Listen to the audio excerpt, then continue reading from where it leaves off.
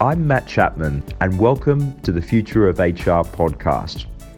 In this podcast series, we look at forward-thinking trends on HR and how these trends are changing the HR world. Hello, this is Oscar Fuchs, and I'm here again with Stella Strasdas, Executive Advisor and Global HR Leadership Coach here at Chapman CG. Hello again, Stella. Hello there, Oscar.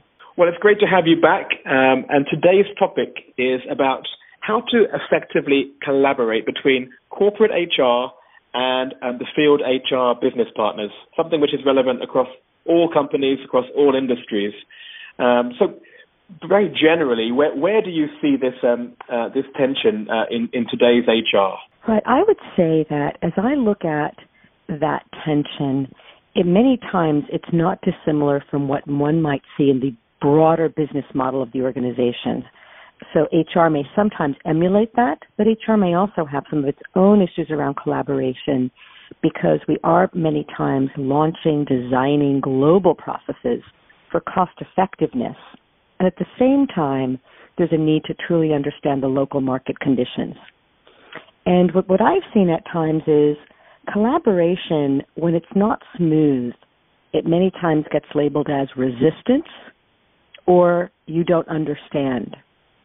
Instead of opening it up to what I would call a richer discussion that actually helps see what is the value of what we are trying to do that's broadly going to apply to all employees. Because when you think about it, global HR processes are about connecting your employees in an equitable manner. And I think for many of our employees who are much more connected globally, even in their personal lives, to have an organization that's transparent on a global scale is actually quite attractive. But I would also say, Oscar, that part of it is knowing the roles and the value that's created along the value chain, I'll call it, of HR. So I think global is looking at the trends. What is the functional strategy of HR to meet the function or the business needs, I should say, and the business strategy? Also looking at many things that are going to come back to in publicly traded companies' board of directors. What's your succession planning look like? And many times that is global. At the same time, in the field, and I'll call it in the field, as a business partner in HR, we're working with strategies that may be business unit specific, geographically specific, and globally specific for a business unit, plus for the HR function. So for me, it's how do we look at those points of integration that can really help the communication between the field and global to be, I would say, a circle versus arrows back and forth, but something that enriches each other. So let me pause there because that was a rather long answer, Oscar. No, I think that's a great start to the answer. And I guess, that's probably taking it from a philosophical standpoint. Let's just talk nitty-gritty then. On a practical level, what is the answer? Let's say there's a corporate strategy that's being cascaded down from the global, but then there is someone sitting in a market, let's say in Latin America or it could be Africa, where that just doesn't gel with the local situation. So how does this get resolved in that situation? Yeah, that's a great question, and I was going to say it depends, and it does, but I can give some examples. Having had working with Asia Pacific and working with Latin America and also in global roles, I certainly have had my chance of thinking about that and also experiencing it. And, I think the one thing I'd come back to is really to think about how do I open up a circular channel of communication. And I would say if I'm sitting at the global level or the field level. But let's go from the field level. I've had some examples where when we were looking at launching global HR transformational projects, and that's where you really are looking at something that's generally driven by efficiency, effectiveness, and also beginning to move business leaders, employees towards more, let's say, self-service. And in some companies and in some geographies, that's brand new. In other companies, it's how they do their business. It's not such an issue. So that's why I think it depends. It will be different for different companies depending where they are. But what I've found very helpful is, particularly in the field, to say, well, wait a minute, let me understand this global, I'll call it program that's being launched and approach. what is it that is not going to work, or what do I need to make it work? And so that's a little bit of taking it to not only what's not going to work, but wherever there's something that you think is not going to work, what would it take to make it work? And one of the things we did in some of the regions that I was in, and particularly in Latin America, was we actually created our own readiness checklist. And this is about launching some HR transformation and really beginning to shift the HR model and business model. And so we started to work in partnership with the business leaders. And that, I think, is very important, because sometimes if we're only within HR, we're going to miss, and our business leaders may be more ready than we think. And so what we developed was, let's really sit with our business leaders and create an advisory council to see, this is what's coming, this is how we're influencing it, what's our feedback. And together what we found out, which was fascinating, was what was the business leader readiness to embrace it? What was the HR readiness to embrace it? And then we went into, do we have the systems? What are the legal constraints? When we did that, we became so objective in assessing our readiness. And what we found, Oscar, which surprised us a bit, was our business leaders were more ready than HR.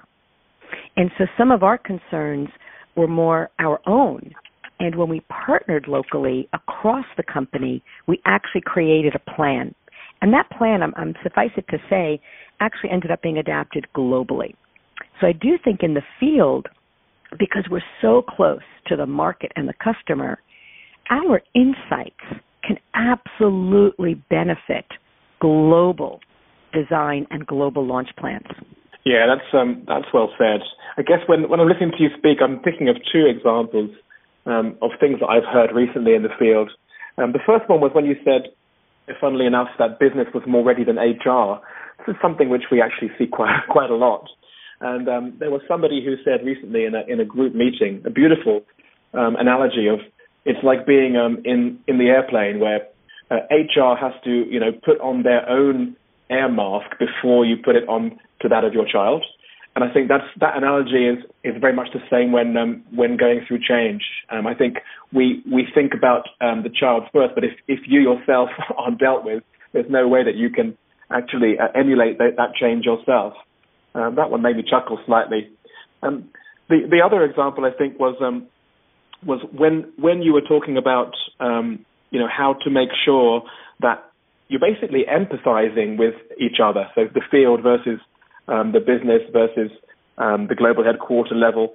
I heard a very interesting example of where an HR leader just got everyone who represented different sides of that angle to put their name into a hat, and then you picked up a name from the hat. And then you just sort of put yourself in their situation in that argument, and that was a very simple strategy. But just forcing people to empathize. Oh, okay, I see exactly where you're coming from this angle.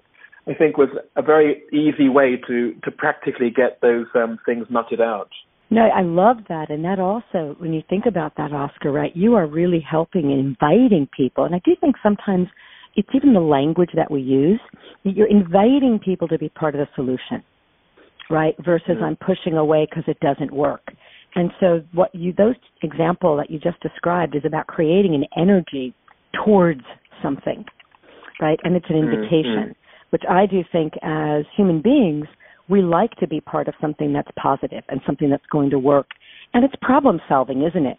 I think sometimes in HR, I look at other parts of the business. My favorite is always to look at strategic marketing as an example.